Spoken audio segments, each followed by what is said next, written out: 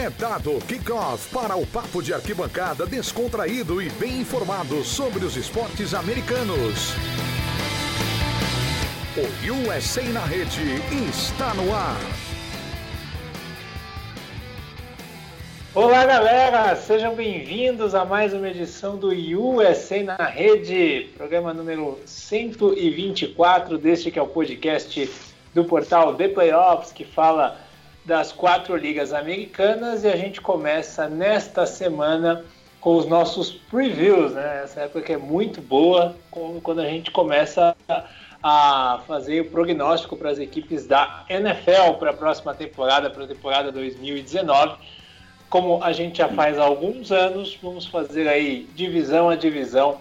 Esse ano, invertendo, a gente sempre começava na AFC Leste e ia até a NFC Oeste, agora a gente vai fazer o contrário. A gente vai começar na divisão do atual vice-campeão, a NFC Oeste, e aí a gente vai indo semana a semana, trazendo aí como vem cada uma das 32 equipes com o nosso time de especialistas. Começando com ele, torcedor do Los Angeles Rams, que vem aqui com o coração, com um alerta de clubismo ligado. Rafael Fraga, como está em Boston? Tenho certeza que está mais quente que aqui, né, Fraga? Tá 64 Fahrenheit nesse momento aqui, nessa noite, belíssima noite em Boston. Alerta do clubismo já ligado. Vou tentar ser o mais profissional possível, mas eu já aviso que solicitei pedir essa troca de ordem, porque eu sou um ser humano muito supersticioso. Então, semana passada, começamos com a AFC Leste, o time foi campeão, e na NFC West foi o vice. Quem sabe se a gente inverter esse ano, o final do Super Bowl também não seja invertido aí. Ah, entendi. Então, tudo isso é a superstição. Você usa sempre a mesma cueca, a mesma meia também? A cueca como é que é isso aí? A camisa e a meia, assim. Quem sabe, começa a usar tudo igual, de repente, esse ano vai, né? Tenta lembrar todo o procedimento que você fez quando foi campeão lá em 2000. Foi uma superstição forte, você conseguiu fazer o Tennessee Titans chegar no Super Bowl daquele ano. Então, com o Jeff Fisher. Com o Jeff Fisher de técnico. É isso aí. Com a gente também, com essas risadas já automaticamente apresentaram, Mia Mastrocolo, tudo bem? Olá, bom dia, boa tarde, boa noite, não importa o horário que você esteja ouvindo a gente. Estamos aí nas risadinhas clássicas de fundo, mas vai que, né, se ele fizer tudo certinho, quem sabe a mandinga não dá certo. Pois é.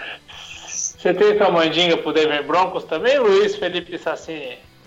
Eu tô fazendo, né? Desde o momento que a gente trocou pelo Joe Flacco, né? Tem que fazer uma mandinga. Agora com o flacômetro tem que rolar alguma coisa. Pergunta pro torcedor dos Ravens como é que faz. Então. Pô, eu tenho uma camisa do Flacco. Flacco é elite. Nunca critiquei. É verdade. Ninguém nunca ouviu você falar que o Flacco não é elite, né? Não, elitaço. Nunca falei que o Flacco é fraco. Nunca falou. O flacômetro sempre foi, desde 2009, tá lá no topo. Tá certo. Então, a tua divisão é semana que vem. Semana que vem a gente vai falar da AFC Oeste. A gente vai falar do Broncos, do Raiders, Chiefs e Chargers. Nessa ordem de favoritismo, né, Luiz? Pois bem. Vamos começar, então, com o Los Angeles Rams, do Rafael Fraga. Rams que chegou no Super Bowl, era um dos favoritos para isso, e conseguiu aí ganhar a batalha contra os Saints, perdeu na temporada regular e ganhou. Teve um início de temporada fantástico, com a maior invencibilidade da liga na temporada, perdendo ela para o New Orleans Saints, e mudou muito pouco, né? Se a gente for pegar aqui, meu caro Rafael Fraga, o time mantém uma base muito grande e Jared Goff vai ter basicamente aí os mesmos companheiros no ataque. Sim, o único turnover que pode ser negativo esse ano é na linha ofensiva, né? Onde 2 titulares saíram para a entrada de 2 jovens talentos. Mas fora isso, é mais do que deu certo no ano passado e com a possibilidade de uma evolução, já que em algumas posições como linebacker e safety vieram reforços importantes, né? Mas eu acho que o sucesso do ataque vai passar muito nesses 2 novos titulares aí da linha ofensiva.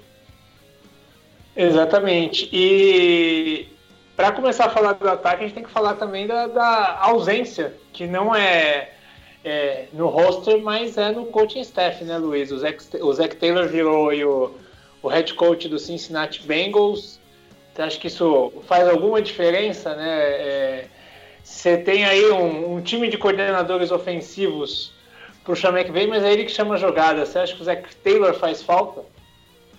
É sempre ruim perder um treinador, né? Ele já está acostumado com a equipe, os jogadores já estão acostumados com ele, só que estamos falando do time do McVay, então quem controla esse ataque é o Sean McVay. O Taylor não vai mudar o estilo de jogo do Rams, a saída do Taylor, então não vai ser algo que vai ser tão sentido. Ele era o treinador de quarterbacks, né? Tem essa também. Sim, então, é o jogo do Jared Goff. Então, o que eu queria saber é isso, se o jogo do Jared Goff pode mudar alguma coisa agora, sem o enquanto o McVay estiver lá, o Goff tá tranquilo. Concordo. Porque o Goff, Mia, ele pode ser um pouco pressionado agora, né? Porque ele teve uma atuação bem abaixo no Super Bowl, tudo bem que foi uma atuação do ataque inteiro, né? O próprio McVay foi bastante criticado, mas o Goff entra com um pouco de pressão nessa temporada. A gente já viu o Goff ter problema com pressão algumas vezes e acabar sobrando tudo nas costas do Gurley, mas a gente tem que lembrar também que agora é mais um ano nas costas dele, é mais um ano que ele tem de experiência e ele a tendência, o que a gente espera, né, é que ele melhore nisso, que ele consiga ter uma consistência nesse quesito, mesmo pressionado, e que ele consiga mesmo chamar o time e falar, não, vamos lá, e puxar para ser a responsabilidade e principalmente dar conta disso, né? Porque não adianta você puxar a responsabilidade e dar aquela espanada no final, né? Bom, então vamos pelos setores. A linha ofensiva, o Rafa já falou um pouco. Uma linha ofensiva que continua protegendo bem, mantida a base. Vieram 2 jogadores do draft, um de terceira rodada, né, o Bobby Evans e o David Edwards de quinta rodada, mas ambos devem ficar na rotação. A linha ofensiva segue forte, Rafa. Segue forte, né? 2 coisas. Primeiro, é a única linha ofensiva que passa 2 anos saudável. São os mesmos titulares. Teve uma alteração na posição de right guard no ano passado com a chegada com o Austin Blythe, né, tomando a posição do Brown. Mas em 2017 foram os mesmos titulares o ano inteiro, em 2018 também. O Aaron Kromer, que é o coordenador do jogo terrestre e o treinador de linhas ofensivas, eu acho que se perdessem ele como treinador, o time ia sentir. Não perdendo, ele segue lá, faz um excelente trabalho. E eu acredito que o Noteboom, que deve ser o herdeiro do Whitworth, quando ele eventualmente se aposentar, e o Brian Allen, que entrou muito bem no ano passado, quando ele teve oportunidades, vão dar conta do recado. É uma linha mais jovem. Eu estou bem confiante que vão conseguir manter o nível dos últimos 2 anos, sim. Agora, Luiz, um assunto que assim, pode ditar essa temporada do Rams, com certeza, é o Todd Gurley, né? Primeiro que o time perdeu o C.J. Anderson, que veio aí e que ajudou, né? Foi lá pro Lions, não ficou no Rams, que é o cara que carregou um pouco o piano nos playoffs, com o Todd Gurley mal. E o Todd Gurley, se ele não estiver saudável, vai ser muito complicado para os Rams, que tem um jogo muito baseado nele. E o que a gente pôde ver de notícia nessa off-season é que ele realmente tem artrite, tem problema no joelho, e ele está buscando estar 3 quilos mais magro para a temporada. Ele quer jogar com 99 quilos para estar mais ágil. Então o que a gente pode esperar? A gente pode esperar o Todd Gurley saudável, pode esperar ele recebendo mais passes curtos do que indo propriamente para o choque. O que a gente pode esperar do Gurley, que aí foi a grande chave desse ataque na temporada? Eu acho que, infelizmente, o Gurley tem esse problema crônico. Acho que vai ser algo que vai percorrer durante a carreira toda dele agora. E ele vai ter que entrar numa contagem de snaps, né? Aquele famoso pitch count, para poder manter e prolongar a carreira dele. Com certeza o jogo do Rams passa por ele, não vai ter como não passar, e por isso vai ser importante que seja bem desenhado todas as jogadas em que ele participar. Mas também é importante a adição do Darrell Henderson no terceiro round desse draft, que é um running back interessante vindo de Memphis, que pode vir a ajudar e fazer aquela função que o C.J. Anderson fez no final da temporada. Com certeza vai mudar um pouquinho o ataque, talvez a produção não seja a mesma que do ano passado, pode ser que tenha esse fator de influência, mas ainda é o Todd Gurley que estamos falando, então com certeza ele ainda vai ter muito impacto.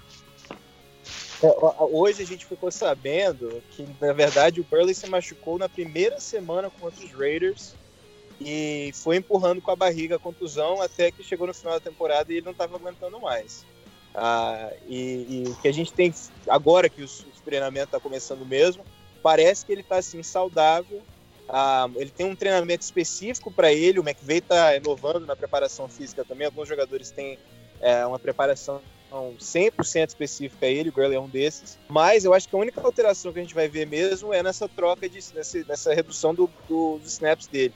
Ele que normalmente fica mais de 80 jogadas em campo, deve ficar mais umas 60, 70 por aí, e dar espaço para o Darrell Henderson, que pelo que a gente sabe, era o jogador predileto do McVay, o jogador ofensivo predileto do McVay nesse draft, e vai fazer uma função parecida com o Alvin Kamara no Saints. Então vai ser interessante para ver a criatividade do Sean McVay no grupo de running backs esse ano também. Mas você acha que o Darrell Henderson é esse cara do choque, esse cara de cansar o front seven adversário? Pelo Porque contrário, precisa... ele é um cara explosivo, ele é um cara que vai correr ou para muita poucas jardas, o jardas negativo, ou vai explodir para 50, 60 jardas. Ele não vai ser, ele não é aquele cara para sair correndo no meio e cansar a linha ofensiva, não. Ele então vai ter que ser o Malcolm Brown para fazer. Então vai ter que ser o Malcolm Brown para fazer esse serviço sujo, né? Porque se o Gurley vai estar mais leve, ele vai menos pro choque. O Gurley ainda vai pro choque. O estilo de jogo do Gurley não vai mudar. O que vai acontecer é que o Gurley vai, por exemplo, participar de menos jogadas de bloqueio. Aquela jogada que não está desenhada para ir para ele, que ele tá lá só para bloquear, ele vai participar menos dessas jogadas. Esse é o que vai acontecer com ele. Gente, eu não tenho e também uma redução do número de corridas dadas a ele. A pressão acaba sempre toda nele, não tem como você falar. O que não dá é pra ficar desperdiçando ele em pancada à toa. Bloqueando, né? Entendeu? Eu falei a hora que o Miguel me chamou a primeira vez, eu falei, toda vez que o Goff dá aquela paçocada, sobra nas costas do Gurley. Só que não dá mais pra ficar sobrando nas costas dele, não dá pra ele ficar tomando pancada à toa, vai ter que prestar atenção, então vai ser mais um talento que vai estourar e regaçar tudo e não vai sobrar nada. Bom, acho que nos jogadores de recepção de passes, né, os tight ends, eles são usados só na hora que a coisa aperta, né? A gente já conhece o McVay, né, Rafa? O Higbee e o Everett, eles aparecem na hora que tá difícil o jogo. E são em momentos que o playbook não está encaixando, ele usa os tight ends. Agora, que são aí jogadores medianos, né? Agora, acho que a grande notícia aqui é o retorno do Cooper Kupp, né? O que você acha que, assim, depois de viver a off-season toda sem ele, qual a falta que ele fez? Demais. Foi o que mais fez falta no ataque, foi ele. A gente vê poxa, você vai falar, o Gurley tava machucado. Se você olhar os Rams com o Cooper Kupp, o que os Rams estavam fazendo e o que os Rams fizeram sem ele, o ataque perdeu completamente a explosão, a criatividade. Então, assim, ele é o cara, o alvo seguro do Goff. A gente chama ele de third and Kupp, né? A bola na terceira e longa sempre é nele. Então, assim, fez muita diferença. E tem tudo para melhorar esse ano. O McVay vem com a intenção de trocar os pacotes, porque era sempre o 11 personnel, né? 3 wide receivers, um tight end e um running back. E pelo que a gente está vendo até agora, o que ele passou esse off-season trabalhando é em pacotes com os 2 tight ends em campo, ou 4 wide receivers, incluindo o Josh Reynolds um pouquinho mais nisso. Então, eu acho que esse ano a gente vai ver um ataque dos Rams com mais variedade ofensiva e alguns jogadores que a gente fala menos, como talvez até o Cooper Kupp, que eu sempre idolatro, mas é pouco mencionado, e os tight ends vão ser figuras mais importantes esse ano no ataque dos Rams. Vamos partir para a defesa, então, meu caro Luiz. Damacongu se foi, né? Não que ele tenha deixado assim, uma saudade imensa, mas aí a grande... Se a gente olhar para o front seven, né, para o esquema que é predominantemente ali no 34 do Ed Phillips, agora você tem o Tanzel Smart no lugar do Damacongu. Você acha que isso pode atrapalhar? Você acha que isso pode dificultar o trabalho do Aaron Donald, não ter um outro jogador de impacto do lado dele? Com certeza a falta do Sul vai ser feita. O Smart ou o Greg Gaines vão ter que aparecer, né, nessa temporada para ajudar o Michael Brokers e o Aaron Donald. O Brokers mais que o Donald. O Donald é aquele cara que sozinho ele define, talvez o melhor jogador defensivo da liga atualmente, e o Brokers realmente precisa de alguém de mais força do lado dele, porque o nosso querido Rafa vai dizer, ele às vezes deixa a desejar. Então, realmente, a falta do Sul pode ser um ponto a ser observado durante essa temporada, que tinha outras partes da defesa que necessitavam de ajuda ano passado, e eu acho que eles conseguiram arrumar, não do jeito que eu gostaria, mas conseguiram arrumar. E agora fica essa dúvida se a linha defensiva vai ser realmente tão impactante, porque não tem o Sul. O Sul, que nem você disse, não teve o impacto que todo mundo esperava, ainda foi um bom impacto, mas não do jeito que nós conhecemos o Sul em Detroit e em Miami.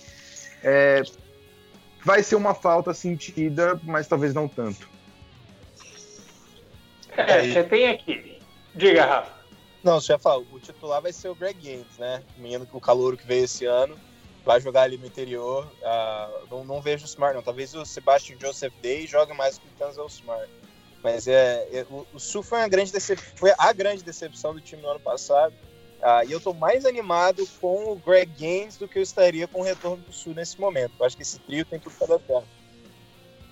Agora, a gente tem que olhar o seguinte, né? O front seven que continua forte. Você tem pelo meio o Michael Brokers e o Aaron Donald, e aí, indo caçar o quarterback, você tem de um lado o Samson Ebukam, que fez aí uma temporada muito boa, né? E o Dante Fowler Jr. Então, são dois caras aí, e que veio do Jaguars, que também é um cara que renovou, que agradou bastante.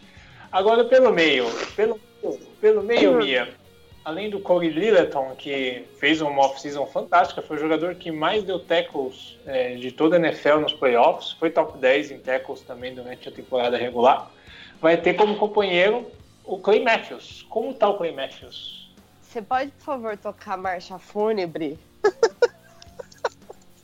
Que eu tô vestida de preto nesse momento. Por quê? Como boa viúva, vindo falar do Clay Matthews. Sério, com os olhos cheios d'água. Ô, meu menino, vamos lá. Fica feliz, ele voltou pra casa. Ele fica feliz. Eu sei que ele tá indo pra casa, mas ele é meu, dá licença.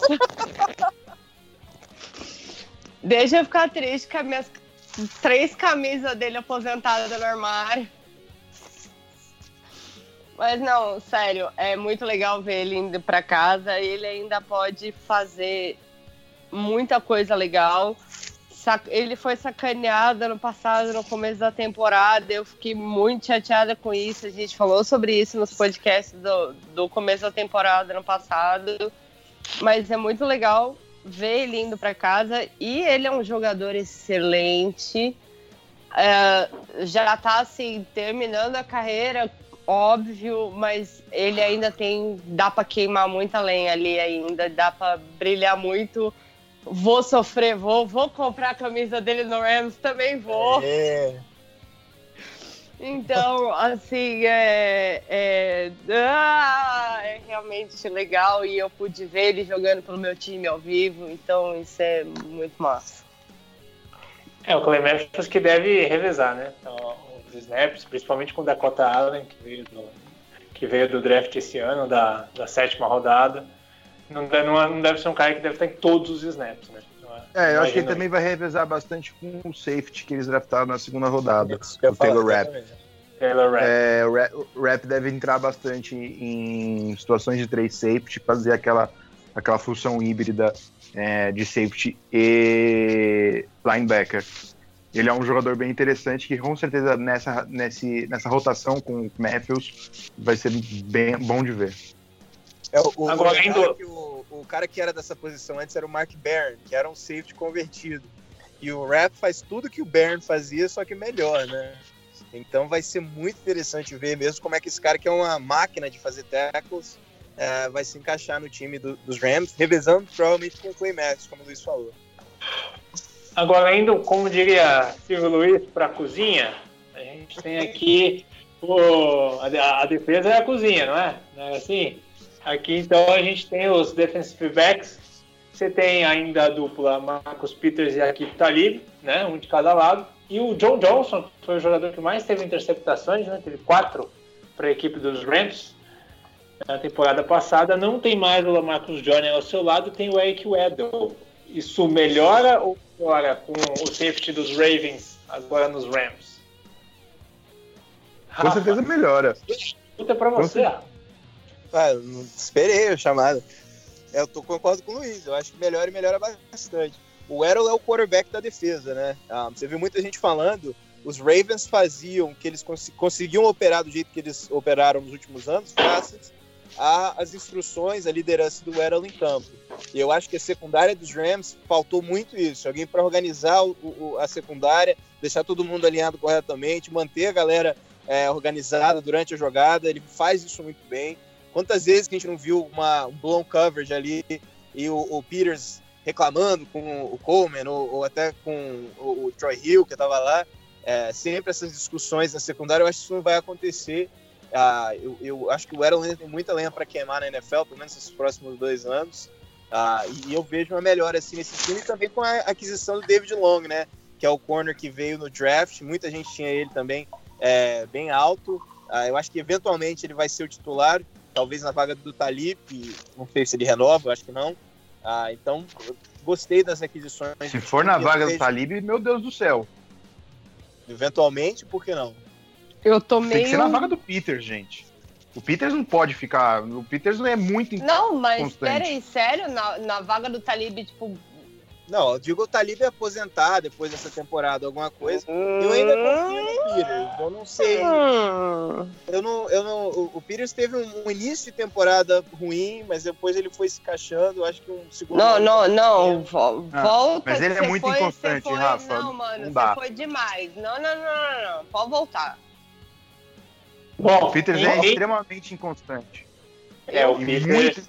Ele joga essa temporada, ele vai jogar. Sem o Talib ali, ele é muito fraco. Pois é, exatamente. O Peters, esse ano, ele joga pro contrato dele.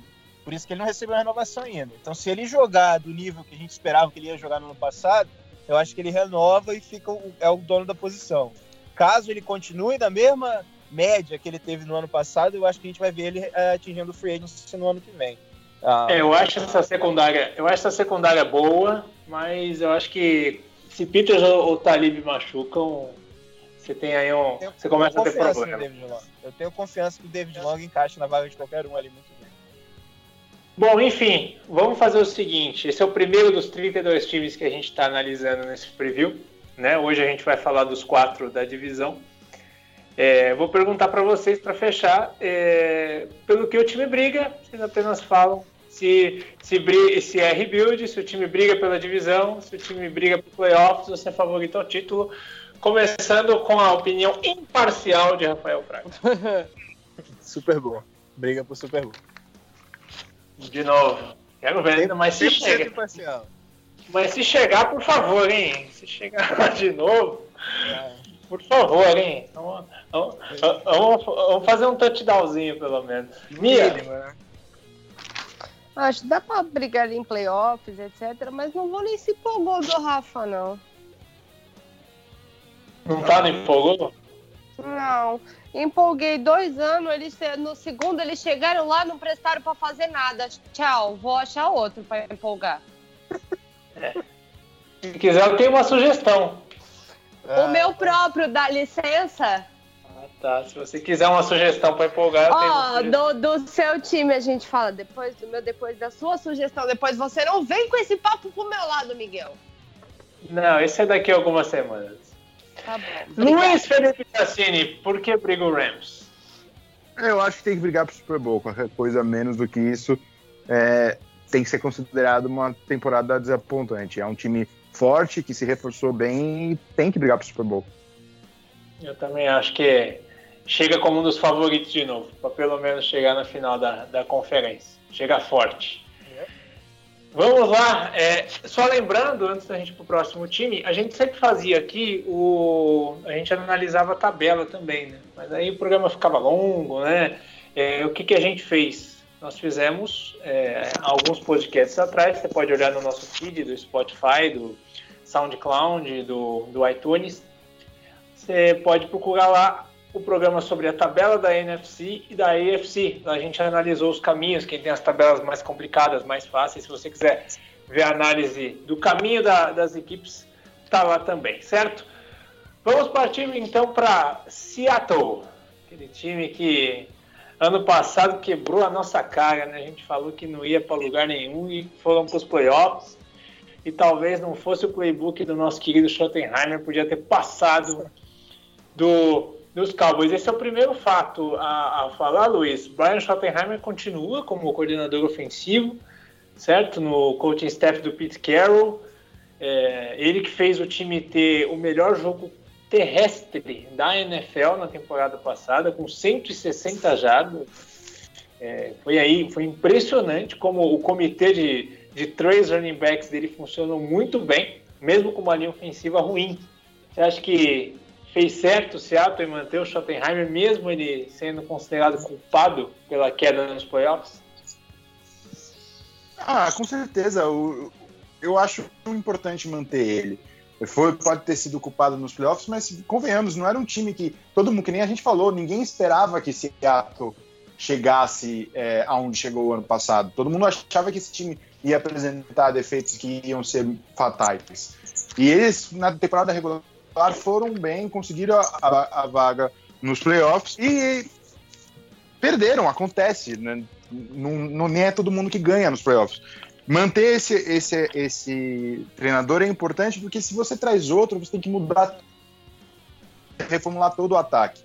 Então é bom sempre manter, a não ser que seja algo muito, muito drástico que esteja acontecendo. Então manter ele com certeza foi um ponto bom. Então vamos lá, o Russell Wilson teve aí a novela da renovação, conseguiram renovar com ele, mais um ano dele fugindo das defesas adversárias, né, do jeito que dá, jogando a bola lá para frente. E como que vem a sua L, meu querido Rafael Fraga? Que sempre é o problema. Dwayne Brown de left tackle continua, né, ele que veio como reforço aí na temporada retrasada do Houston Texans, o Mike Patrick Arizona, o Justin Britt de center, o DJ Fluker veio dos Giants e o Ifed, que é piada pronta, continua. Oh, meu Deus! Não foi feito um trabalho de draft, né? O Seattle que só desceu no draft, né? O Seattle, ele parecia que não queria escolher ninguém, né? Só ia jogando para baixo e não fez um trabalho de linha ofensiva no draft. Tristeza de draft. Mas não, mais ou menos. Não, então, eu acho que é estratégia. Eles gastaram muito dinheiro com o Russell Wilson, eles entraram no draft com 4 escolhas e terminaram com o quê? 11? Então, foi a estratégia do Seahawks, adquirir uma pancada de picks, né, para tentar ter um pouquinho mais de, como é que a gente chama, de elenco, caso aconteça alguma coisa. Então, a estratégia... Para linha ofensiva, tudo bem, Rafa, mas para linha ofensiva, eles começaram a investir na 4ª rodada. Pois não veio nada, na verdade. Não teve investimento na linha ofensiva, né? Eu não tô lembrado exatamente se o Pat e o Fluker vieram esse ano ou durante a temporada passada. Mas, de qualquer forma, são 2 jogadores que vieram de times com linhas ofensivas fraquíssimas, né? Então, não vejo melhor alguma nessa linha ofensiva. Eu vejo um time que perdeu peças importantes em posição de talento, como a gente chama, né? O wide receiver, tight end, enfim. É um time que está botando mais ainda nas costas do Russell Wilson. Com essa linha ofensiva, acho que ele vai apanhar bastante. E eu não sei se ele vai conseguir se manter saudável, né, durante a temporada inteira para ser o jogador diferenciado que eles esperam dele. Então, não estou muito animado com esse ataque do Seahawks, certamente não com essa linha ofensiva. Eu já discordo. O Russell Wilson tá apanhando há muito tempo e a gente fala que uma hora isso vai pagar e não vem. O jogo que pera lá, como assim não vem? Ele tem 2 anos atrás ele tava machucado, perdeu alguns jogos. Como assim não vem, gente? Tudo bem, acontece a lesão, que nem o Aaron Rodgers se machuca, que nem acontece. O problema é que o ataque do Seahawks não é fraco por causa da sua linha. O ataque deles é forte. Eu acho que eles se reforçaram bem. Eu acho que o jogo aéreo vai ter ainda mais efeito esse ano. Eu gosto muito do grupo de wide receivers deles. E a linha é realmente problemática, mas não vejo tantos problemas assim. E o Pat é um cara que é bom, tá mais velho, mas é bom. Eles esperam muito do Pochit, né, do Ethan Pochit, que hoje é reserva, vai entrar na rotação, mas eles esperam bastante dele. E eles têm 2 tight ends que se bloqueiam muito bem, né?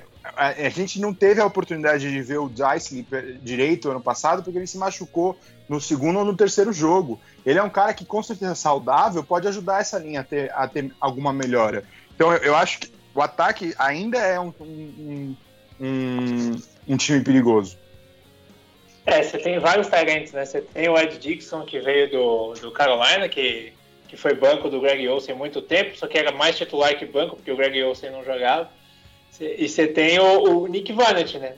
Só que o Nick Vannett era um jogador de bloqueio, né? Ele em 3 temporadas fez 4 touchdowns. Não é um cara que vai te fazer o touchdown. O Will Dicey é um cara... Mas o Dicey é o cara que tá fazendo os tight ends. Ele fez 3 tight ends antes de se machucar. Ele 3 semanas, 3 tight ends. E aí acabou se machucando.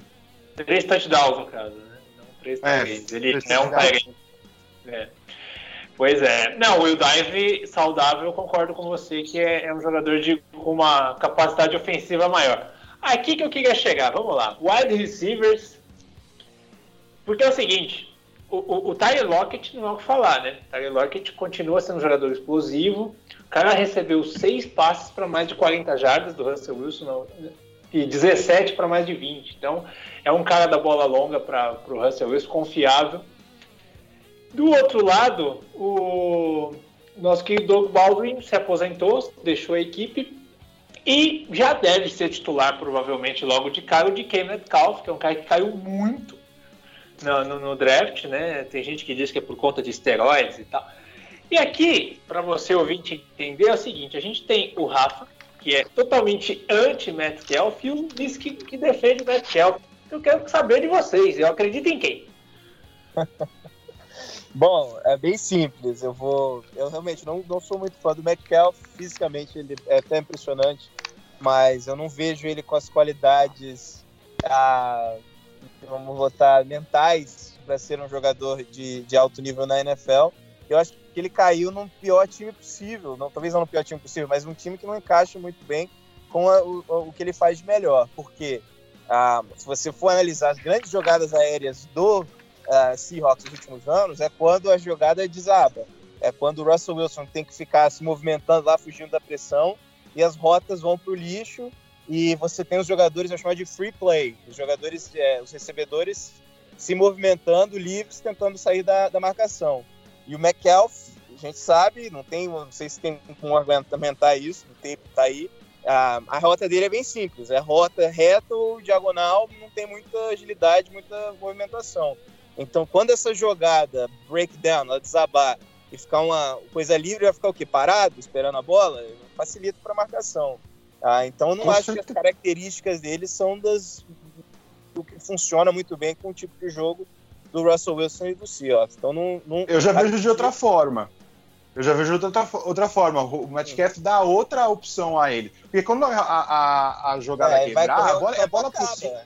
Vai correr reto, mas é bola pra cima e você reza quando a jogada quebra. Tudo bem que às vezes o wide receiver se abre, e essa é a função do Tyler Lockett. Essa vai ser a função do Gary Jennings, que foi uma outra escolha na 4ª rodada que foi muito boa. O Metcalf vai ser o cara que se você tá ferrado, você joga pra cima, que quero ver o baixinho do cornerback pegar a bola dele. Mas não dá pra você viver de joga pro alto e reza, bicho. Não, mas é por isso que você precisa de um grupo de wide receivers que você monta como se fosse um time de basquete. Você tem o cara grande para ficar lá no fazer o pivô, e você tem o baixinho para ser o point guard. Você tem todas as funções. Quanto mais funções de wide receiver você tiver, mais tipos de wide receivers você tiver, melhor, são mais opções de jogada. Eu acho que você tá apostando demais na sorte aí. Eu não consigo ver isso aí, não, bicho. Eu acho que vai passar muito na qualidade do Metcalf. Eu acho que segue sendo um ataque que tem mais sorte do que juízo. Vai ser muito caro. Eu acho que, na verdade, a gente tá analisando o lado errado. Eu acho que vai continuar no esquema Schottenheimer, é um time que vai correr primeiro e passar em segundo. Vai acrescentar muito play option nesse... RPOs, né, nesse esquema, com o Russell Wilson correndo mais que arremessando, talvez. Mas eu acho que a qualidade desse jogo aéreo vai passar muito no Metcalf mesmo. Se ele for o que o Luiz acredita que ele pode ser um ataque efetivo. Se for o que eu acho que o Metcalf vai ser um ataque extremamente previsível e não vai funcionar. Vai ficar dependendo daquele jogo terrestre, que é o que, na verdade, deu certo para um certo ponto do Seahawks. Mas quando pegaram um time como os Cowboys, que sabiam eliminar isso contra os Rams, por exemplo, eles tiveram um pouquinho mais de dificuldade. Eu acho que com o tape maior do Chris Carson, do Rashad Penny e companhia, eu acho que eles vão ter mais dificuldade esse ano. Eu concordo com você. Exatamente. Eu concordo. Vamos para o outro lado da bola então agora, Luiz. A defesa no front seven, você tem aí a chegada de 2 novos defensive ends, né? Você tem o LJ Collier, que foi uma escolha contestada, né, na primeira rodada, e o Ziggy Ansah. Eu acho que é bem a defesa que vai ser definitiva para esse time viver bem ou não essa temporada. Você perdeu, tudo bem, o Frank Clark, que era um grande jogador, mas você pode até alguém pensar que pode ser substituível. Eles contrataram o Ziggy Ansah, que é uma aposta que ele vai voltar aos tempos de glória, e draftou o LJ Collier, que é um jogador que estava bem visto durante o draft e pode chegar a fazer bem essa função. Porém, realmente tem problemas, né, nessa linha, né? Sem o Frank Clark, o Jaron Reed vai ter vida mais tranquila? Já não sei sobre disso. O Ford Puna é um cara confiável para você ter ali no meio. Eles contrataram o Cassius Marsh, que é uma adição interessante, vai ajudar na rotação desses defensive ends, mas até onde esse time tem um grupo de defensive ends longo? Então, esse vai ser o maior problema no meu ponto de vista. Você também acha a profundidade baixa? Visto o que? 6 ou 7 jogos, né, já para começar a expectativa? Então vai ter que ser de Cassius Marsh mesmo. Pelo menos até metade da temporada não tem Ziggy Ansah. E nunca se sabe, não tem a mínima ideia como é que ele vai voltar, se ele vai aguentar jogar. Então, eu acho que esse front seven entra mais fraco do que no ano passado. Agora, indo para linebacker, o time traz o Barkevious Mingo do meu Colts. Olha, triste, hein? Você tem agora no time de linebacker do Seahawks, você tem o Mingo para fazer aí, o trio com o Bob Wagner e o KJ Wright, é triste. Vai ser um elo fraco, certamente. E o Bob Wagner, Mia, aqui vai ser a última temporada dele pelos Seahawks, né? Já anunciou que vai ser a temporada de despedida dele. Ele que teve um ano fantástico, em 2018. Então, vai ser um ano cercado emocionalmente de muitos fatores para o Wagner. Não, com certeza. Vai ser um ano assim de peso para ele. Vai ser um ano como que você falou, emocionalmente envolvido e etc. E vamos ver o peso que isso vai ter para ele em campo, né? Pois é. E fechando, o Seahawks, secundária com o Trey Flowers, Shaquille Griffin, o Brad McDougall, que fez aí uma temporada legal até, 3 interceptações, e o Thompson. Eu acho essa secundária, agora oficialmente sem o Earl Thomas, né? Eu acho... Fraca. Fraca, isso. Eu tenho que ter uma palavra mais boazinha, você já mandou a moral. Não, de fraca, eu ia vir com lamentável. Não, também não sei.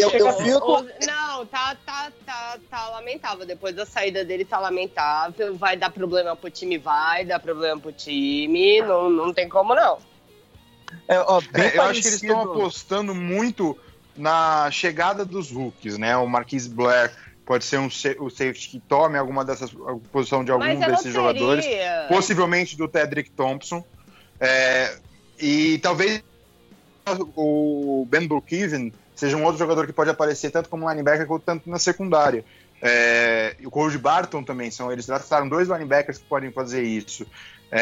Mas assim, eles estão apostando muito nos rookies para fazer essa defesa em geral funcionar, que aí pode ser um grande problema. Eu fico um pouquinho com o pé atrás de criticar tanto essa defesa, os nomes, porque ano passado eu também critiquei muito e acabei queimando a língua. Porque o Pete Carroll é um gênio encontrar esses jogadores desconhecidos na defesa e montar uma puta de uma defesa. Ele fez isso ano passado de novo, né?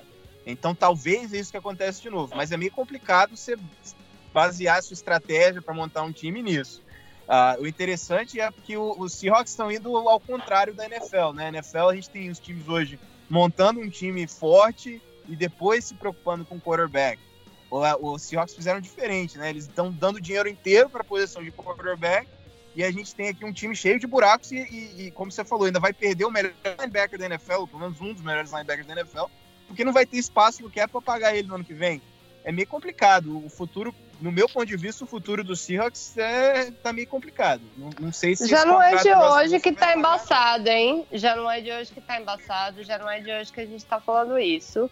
E é o que eu volto a falar, esse bando de aposta em Hulk, pagar um monte no quarterback, não que meu time não tenha pago um monte no quarterback, porque, né, queridos, mas... como é que isso deu certo pros Packers nos últimos anos? Não deu. Quem falou Exatamente. Que deu? É isso. Bom, mas é isso que eu tô falando também. Mas deixa eu terminar, bicho. Mas aí você chega lá, você vai na contramão, você dá uma rouba pra quarterback, tá ligado? E se fode que nem eu tô aqui. Mas, porra, até onde vai esse rolê do Seahawks, entendeu? Não dá pra você ir apostando em Hulk, isso aí é loteria. A gente não sabe como vai ser na NFL. Para de rir de mim, Rafa. Mia, você começa respondendo. Eu não. Pelo que briga os Seahawks nessa temporada? Ai, mais sorte do que juízo. Se bobear, entra no wildcard de novo nos playoffs, mas não sei não. Isso aí tá se arrastando demais. Tá na hora de reconstruir realmente esse time. Pega playoff, Rafa? Não, eu acho que é um time 8-8. Pega o bonde Rams, era Jeff Fisher, os Seahawks nos próximos anos. Pega playoff, Luiz? Pega. Olha! O bom é que o Luiz e o Rafa hoje estão discordantes. Aí que o negócio fica legal. Você tá vendo que eu tô aqui no meio? Queima quem, Garal! Agora... Entre os dois, né? Então, esse clima, eu acho que briga pra pegar, mas não pega. Depende do resto da NFC. Playoffs ou rebuild. Essa é a situação vai inicial. Ficar aos trancos, mas é o que eu falei, vai ficar aos trancos e barrancos ali, mas tá na hora da reconstrução já, tipo, realmente abraça isso e reconstrói o time, não fica nessa que tá faz 3 anos. San Francisco 49ers, vamos virar a página para o time dele. Agora vai será dar que vamos ter... A primeira pergunta é, será que o Garoppolo joga esse ano? A questão é essa. Por favor! Alguns jogos ele joga. Jogar, joga. O problema é fazer bem a função. Não, fazer bem a função. Opa! O ano todo jogando. Primeira coisa que eu destaco, o time segue com o Kyle Shanahan de técnico e de coordenador ofensivo também, Robert Saleh na defesa.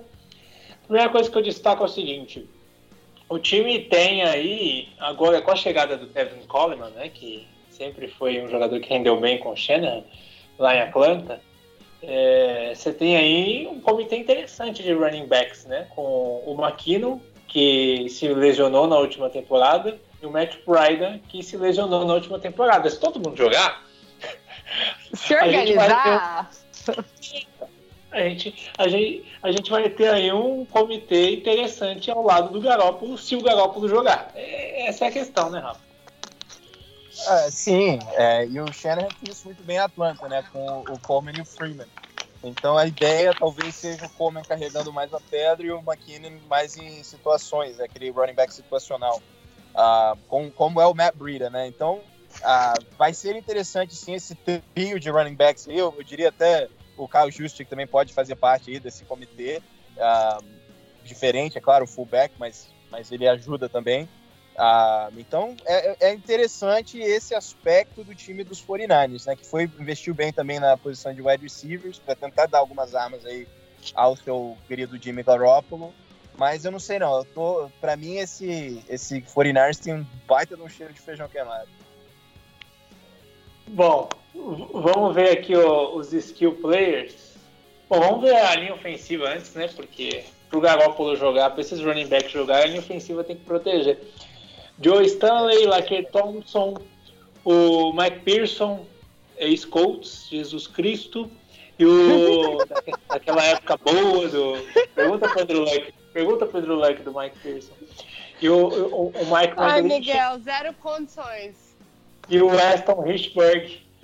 Essa linha ofensiva protege o Garoppolo?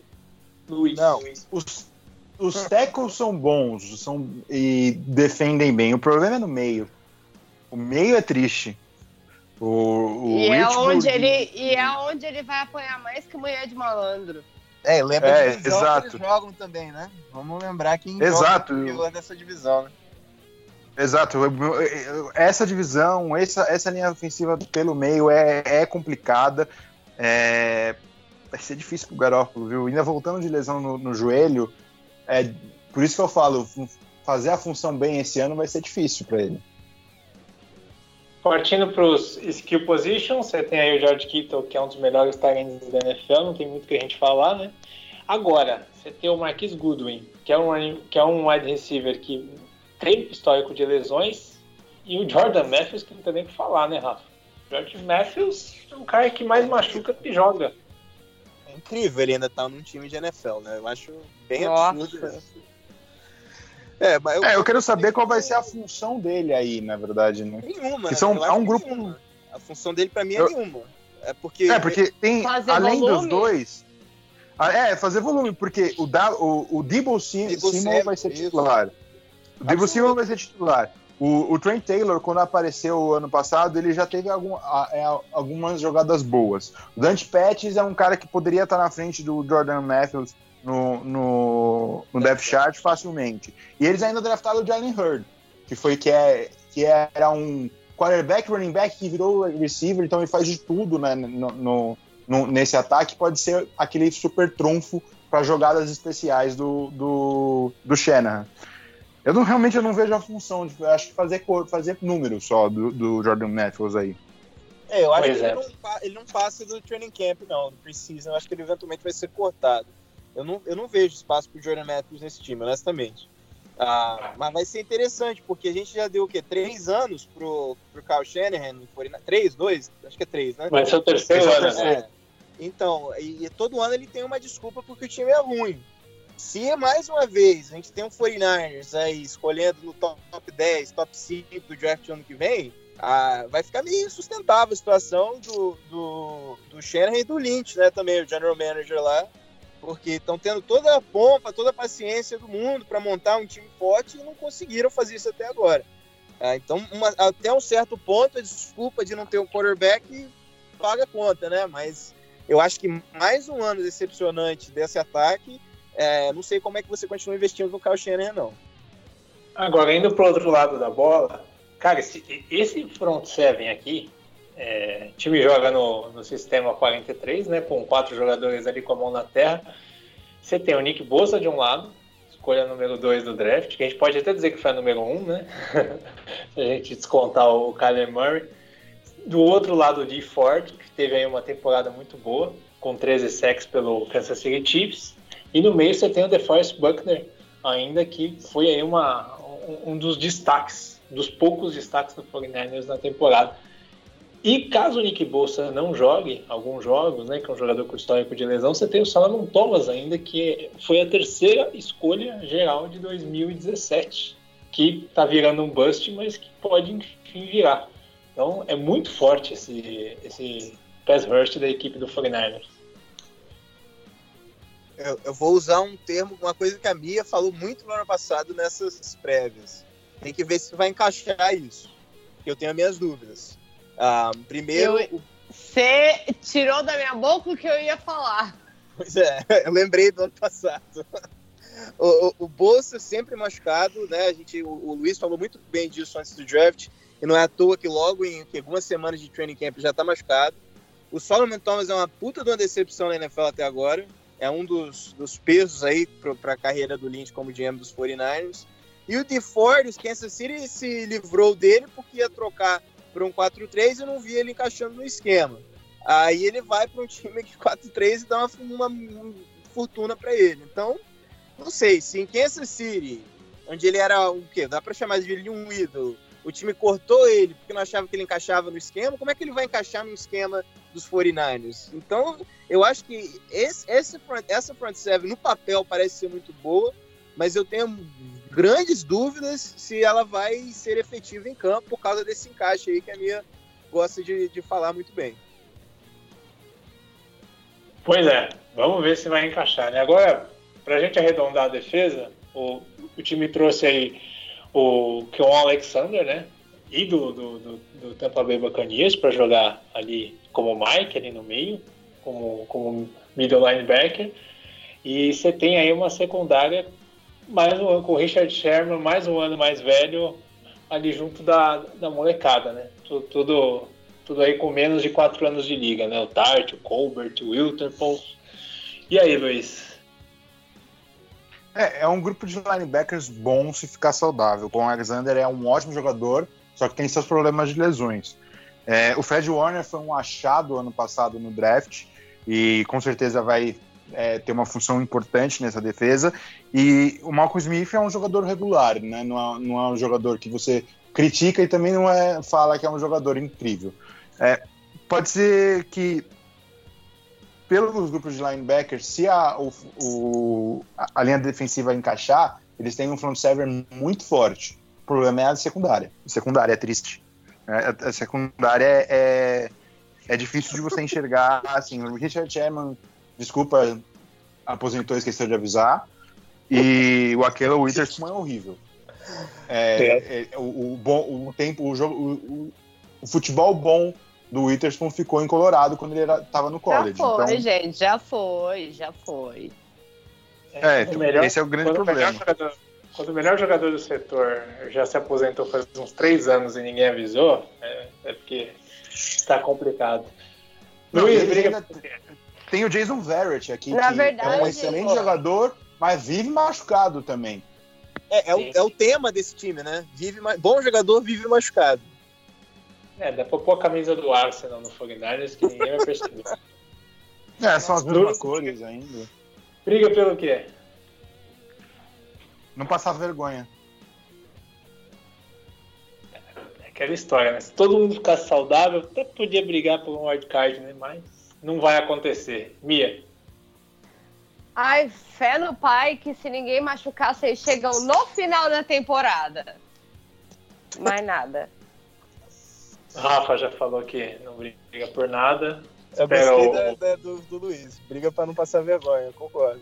É bem por aí mesmo. Chega no fim da temporada, no máximo. Ser assim, no limite da humilhação. Então, falando em humilhação, vamos fechar aqui com o Arizona Cardinals, né? Que busca não passar outra humilhação. Que tá catando um corte do Browns, bicho. Pois é. Agora é o seguinte. Luiz, começa explicando pra gente o que é esse jogo mágico, maravilhoso, esse mundo novo de Cliff Kingsbury, que fez o Cardinals abandonar todo o seu projeto e começar do zero. O que esse cara tem? Ele é aquele treinador da nova geração, né? Se esperava que ele fosse o novo coordenador ofensivo de USC, e ele acabou ficando por lá só alguns meses, sem fazer nenhum jogo, e acabou aceitando esse trabalho como head coach. É difícil entender a contratação, porque ele teve Patrick Mahomes, Baker Mayfield no college e Kyler Murray. No Kyler Murray, tu chegou a treinar com ele, Rafa? Não, ele Não, foi né? o que recrutou o Kyler Murray, mas não chegou a treinar. Ele recrutou, mas não chegou a treinar com ele, é isso. Isso. Ele teve o Patrick Mahomes e o Baker Mayfield e perdeu no college. Então é um pouco interessante ver por que ele ganhou um trabalho na NFL. É um cara ousado, espere-se um time bastante ousado no ataque. E, assim, o Kyler Murray, eu acho que encaixa no estilo de jogo dele. E todo mundo sabe que eu sou um crítico do Rosen, eu acho muito interessante eles terem visto logo que a merda que eles fizeram no outro draft, e se livraram dele e ainda ganharam algo por isso. Algo bom, que foi uma escolha de segunda rodada.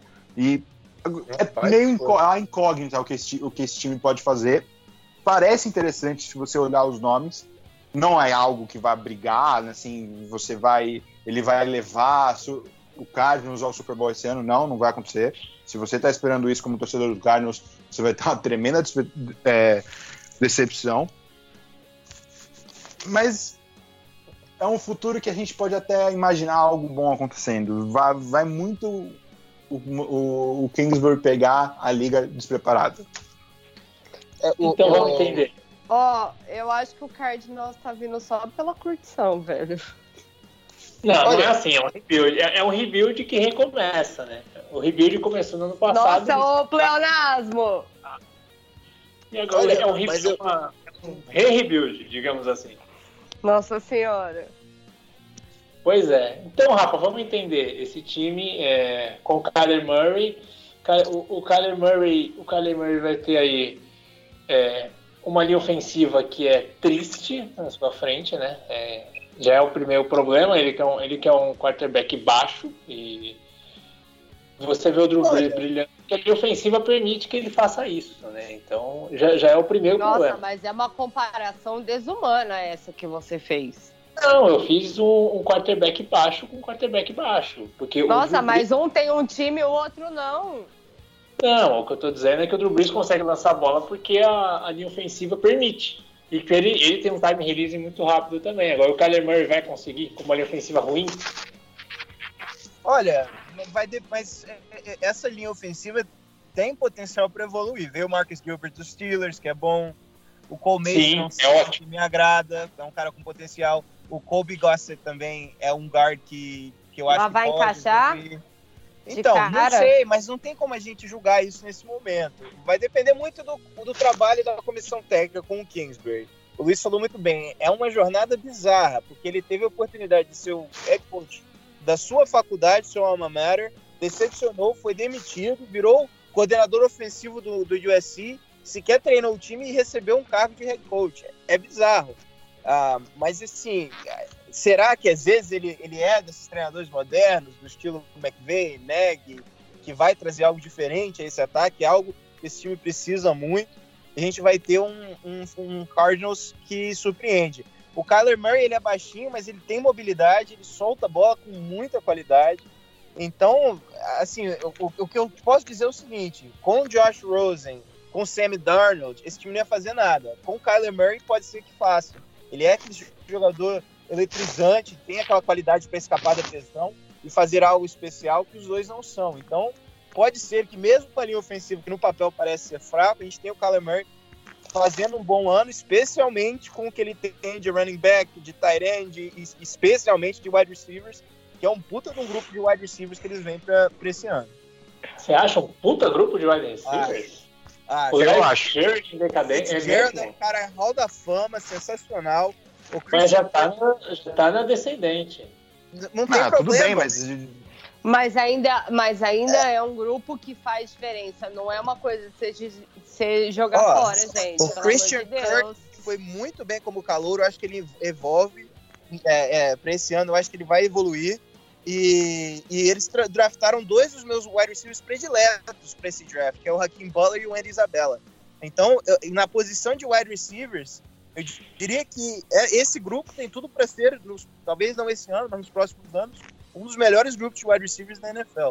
Bastante confiante nesse grupo. O Kingsbury pode trazer 2 jogadores com a característica que ele gosta de trabalhar. Isso é um fator legal. Agora, uma coisa que eu queria perguntar para você, Luiz. Cara, me incomoda ver que o David Johnson não é mais falado, né? Ele tinha tudo para ser uma estrela. Como é o Zeke Elliott, como é o Todd Gurley, como é o Alvin Kamara. E você não vê mais falar dele. Você acha que tem ainda espaço para ele brilhar, para ele ter uma grande temporada? Ele é um excelente running back que sofreu com lesões. Essa é a verdade sobre a carreira do David Johnson. Completamente saudável, se a linha fizer o mínimo da função dela, ele é extremamente perigoso. O problema é que isso não aconteceu o ano passado. Quando ele estava saudável, a linha foi terrível. Foi uma das piores linhas ofensivas do ano passado. Então, realmente vai cair muito sobre essa questão. Eu acho ainda que o David Johnson tem o que mostrar. Se ele vai conseguir, se ele vai se manter saudável para isso, aí já são outros 500. Bom, e pra gente fechar o ataque, Rafa, é uma dupla de tight ends mediana, né? O Rick Sales-Jones e o Charles Clay, que veio do Bills. Acho uma dupla mediana. Sim. O Sales-Jones eu não boto muita fé nele. O Charles Clay eu acho que pode ser um fator importante nesse time. Ele ajudava muito o Tyrod Taylor, que tem características semelhantes ao Kyler Murray em Buffalo, né? Então talvez ele faça uma função semelhante em Arizona. Não são jogadores que vão ser Pro Bowl, chamar a atenção da liga inteira, como o George Kittle, por exemplo, a gente tem em São Francisco. Mas eu acho que especialmente o Charles Clay, se entrar em sintonia com o Kyler Murray, pode ser um jogador útil ao esquema do Kingsbury. Mas não eu acho como que alguém que faça muita diferença assim não, viu? Não, mas Tyrands na liga hoje em dia já são poucos já que façam muita diferença. Agora com a aposentadoria do Gronk, dá pra contar numa mão aqueles que fazem a diferença. Deixa a melodia com o Jimmy Graham, por favor. O Graham não tá nessa minha mão, tá? Você pode me deixar iludida aqui? Obrigada. Deixa eu ter meu. Eu acho que a gente tinha que só abrir o olho para 2 nomes desse grupo de tight ends, que um é o Max Williams, que ele é muito bom bloqueando, ele vai ter essa função, e o Mr. Irrelevant desse ano do draft, que é o Caleb Wilson. Eu não via ele como um tight end de terceira rodada, como se chegou a apontar. E acho que terem conseguido ele lá atrás, na última escolha do draft, foi uma escolha importante. Se eles vão ser efetivos esse ano, provavelmente não. Mas é aquilo que a gente falou. Não tem tight ends na liga sendo tão efetivos, e o grupo de wide receivers que vai fazer o trabalho pesado do jogo aéreo desse time. É um grupo não brilhante, mas interessante. Eu gosto do Luiz, que ele traz uns caras da 7ª rodada, destaca, aí você vai ver lá na semana 10, o cara faz 2 touchdowns, né? Esse que é o bom de ter o Luiz aqui. Vamos virar para a defesa. Aqui é que tá. Já conversamos sobre isso hoje à tarde, eu quero que vocês me expliquem agora. O Chandler Jones teve uma temporada fantástica, talvez uma das melhores da carreira. Eu acho que foi o único são do time do Cardinals, né, na última temporada, e agora ele vai mudar de função, né? Em defesa 34, ele vai jogar de defensive end com o Terrell Suggs, que já é um jogador que está totalmente na descendente, ainda consegue render, mas não como rendia, né? Teve 7 sacks apenas na última temporada, pro nível dele é pouco. Vocês acham que vai funcionar esse lado direito aí com Chandler Jones e Terrell Suggs juntos? Vai, eu acho que vai. O Chandler Jones fez bastante isso aqui em New England, né? O esquema do Belichick sempre ele meio que morfa, né? Dependendo da situação. Então não tem um 3-4, um 4-3, não é fixo. Às vezes você vê 2 jogadores na linha, às vezes você vê 4, às vezes você vê 5.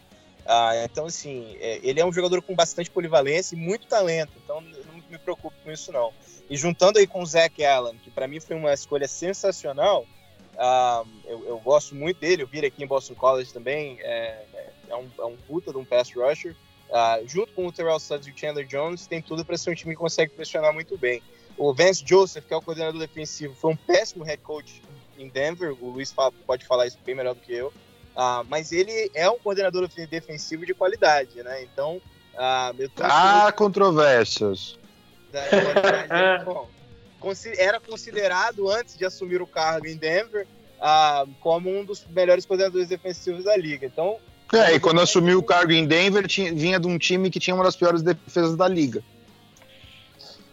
Bom, é controverso aí, como você disse. Não é à toa que era o candidato predileto para a posição antes de contratarem o Wade Phillips, né?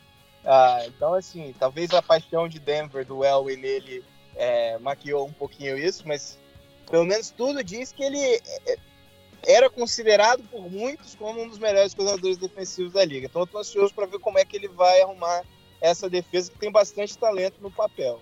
Mas eu tenho as minhas dúvidas, especialmente porque a última lembrança que eu tenho dele foi como head coach de Denver e eu achei ele péssimo, terrível. Mas talvez aí somente como coordenador defensivo ele consiga arrumar essa defesa. A mídia lá em Arizona tá falando que esse elenco é do jeito que o Vance Joseph gosta, né? Esse é o papo que tá rolando lá. Vamos ver se isso vai, na prática, acontecer, né? E essa cozinha aqui com o Patrick Peterson, que não vai jogar os primeiros jogos, né? E vai abrir esse espaço para o Byron Murphy. Byron Murphy, que foi praticamente uma escolha de primeira rodada. Ele foi aí a primeira escolha da segunda rodada. E vai jogar junto com o Budda Baker, com o Swearinger, que veio do Redskins, e o Robert Alford. Eu acho uma secundária até boa. Para um nível assim, de meio de tabela, de quem não está aspirando nada, uma secundária legal. Bem mais ou menos, hein, Miguel? Eu gosto dessa secundária. Eu gosto. Quando o Patrick Peterson estiver jogando, eu acho gente, bem meia boca, vai. Eu não acho. O Swearinger era um ótimo. O Swearinger era um ótimo jogador lá em Washington, que só saiu por causa de treta com o treinador. Porra, mas um ótimo jogador em Washington não é parâmetro. Cara, a defesa de Washington é ótima. A Washington brigou... Não vou entrar nessa, bicho. Não vou entrar nessa. A defesa de Washington tinha vários jogadores que eram bons. O Zach Brown era um ótimo jogador. Eu acho que essa secundária tem potencial. O Byron Murphy, pra mim, ele era o melhor cornerback da classe. Eu acho ele um pouco fraco fisicamente. E que isso ele vai ter que crescer um pouco assim dentro do weight room para ter mais físico para a NFL. Eu gosto muito dessa dupla de safety e acho que assim, o Budda Baker é aquele jogador híbrido, então ele vai fazer mais funções como linebacker, principalmente porque eles draftaram o Deontay Thompson, que é um bom jogador que veio de Alabama, caiu no draft por quesitos de saúde e pode vir apresentar uma função parecida com o que o Ed Jackson fez, vindo de Alabama também, lá em Chicago. Robert Alford é um cornerback, não é um dos melhores cornerbacks da liga, mas também não é de se jogar fora. David Amerson também não é de se jogar fora, e eles ainda têm o Tremaine Brock, que uma vez na vida, outra na morte, pode fazer alguma função interessante. Eu não acho essa secundária de todo ruim. O Patrick Peterson saudável. Nessa calma, bicho. O Patrick Peterson saudável é um dos melhores cornerbacks da NFL. Eu só queria lembrar vocês que o Arizona Cardinals foi o 4º melhor time contra o passe na última temporada. Apesar de ter sido a campanha, foi o 4º melhor time contra o passe. Budda Baker e Patrick Peterson, pra mim, que são jogadores de altíssimo nível. O Alford já tá meio veterano, mas se o Byron Murphy ser um jogador com talento que ele demonstra ter, eu acho que tem tudo para ser uma ótima secundária. A gente não falou da aquisição do Jordan Hicks, né, que veio de Filadélfia. Sim. E para mim foi uma ótima contratação no Free Agency. Eu gosto muito dessa defesa. Essa defesa é uma defesa que me preocupa muito dentro da divisão. Se o Vance Joseph conseguir dar um formato, pode incomodar. Eu não vejo nenhum setor dessa defesa que me preocupa nesse momento, não. Ô, Rafa, você tem medo que essa defesa faça o Blake Bortles virar titular? Desculpa, eu não podia deixar esse escapar. Cara, olha, eu vou falar um negócio. Eu acho que até o Blake Bortles o McVay consegue fazer render. Nossa, calma, velho. Vocês são emocionados demais, bicho. O Blake Bortles foi uma escolha 3 no draft? Não, vocês ficam emocionados demais, gente. Vocês precisam ter mais calma nessa hora, sabe? Já teve anos bons já, o Blake Bortles. Já foi pro UFC Championship. Quando nas mãos em Jacksonville, que ele não tinha nada, ele já conseguiu ser efetivo. Nas mãos do McVay, com o ataque que a gente tem, por que não? Não tô tão preocupado assim, não, caso o Volks machuque. Não, fique preocupado. Gente,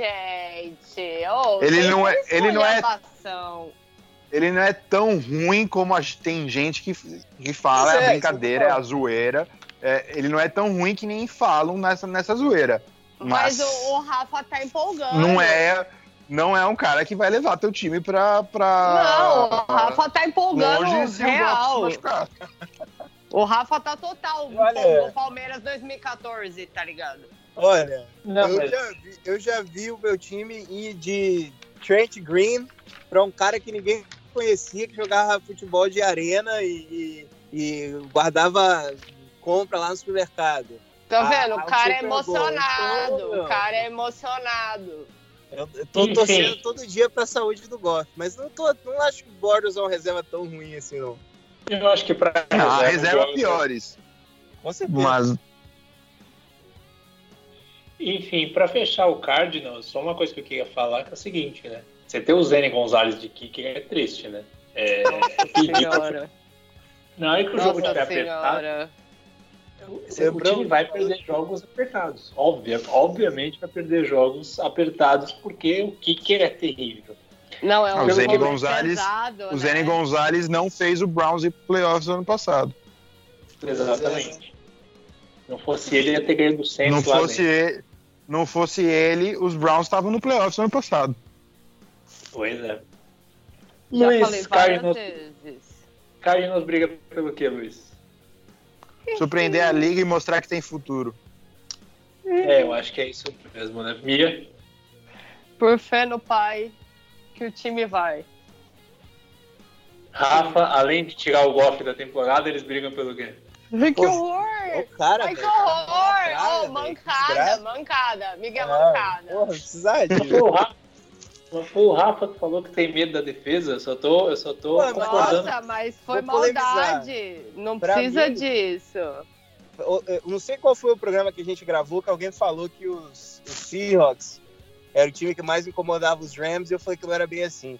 Eu falei isso porque, pra mim, o time que eu mais vejo que pode criar problemas é o time dos Cardinals. Se não esse ano, nos próximos anos. Então eu tô com o Luiz. Eu acho que briga pra surpreender, briga pra segunda colocação da divisão, e dependendo do que acontecer aí, a gente gosta de falar lightning in a bottle, né? Não sei se tem esse termo em português, trovão dentro de uma garrafa. Não sei se faz sentido pra vocês. A luz no fim do túnel. Isso. Não é bem assim. Dependendo, se tudo der certo pros Cardinals, se a galera encaixar direitinho, esse time pode até brigar por um wild card. Mas eu acho que briga pra segunda colocação da divisão. Pois é. Então tá aí. Fechamos então o preview com o Rams favoritíssimo, com a pressão toda sobre ele. E assim a gente faz o nosso primeiro preview na semana que vem. É sua vez, Luiz. Falaremos da AFC West. Certo, galera? Valeu, Rafa. Aquele abraço. Valeu, eu que agradeço. Foi um prazer estar aqui com vocês de novo. De volta depois dessas curtas férias, né? E semana que vem o Luiz vai brigar muito comigo. Vixe. Nem tanto. Eu sou mais realista do que você quando for falar do meu time. Até porque tem que ser, né, Luiz? Meu time não é terrível, mas também não é bom, gente. Tem que ter noção disso. A gente tem que trabalhar com realidade, tá certo. Bom, e dentre outras coisas, semana que vem o Luiz vai nos dar o veredito se Flaco é ou não é elite. Certo, Luiz? Vamos falar bastante de Joe Flacco. Valeu, Luiz. Aquele abraço. Aquele abraço. Mia, até a próxima. Até semana que vem, gente. Tchau. Cuidado com o basquete que o head coach quebra o tornozelo, hein? Nossa, que mancada. Depois dessa, a gente encerra o USC na Rede dessa semana. Valeu, galera. Até a próxima. E não se esqueça, siga também a gente no nosso canal do YouTube. Agora a gente está postando lá no YouTube também. Procure por USC na Rede, que a gente vai ter em breve conteúdos exclusivos por lá também. Aquele abraço. Tchau.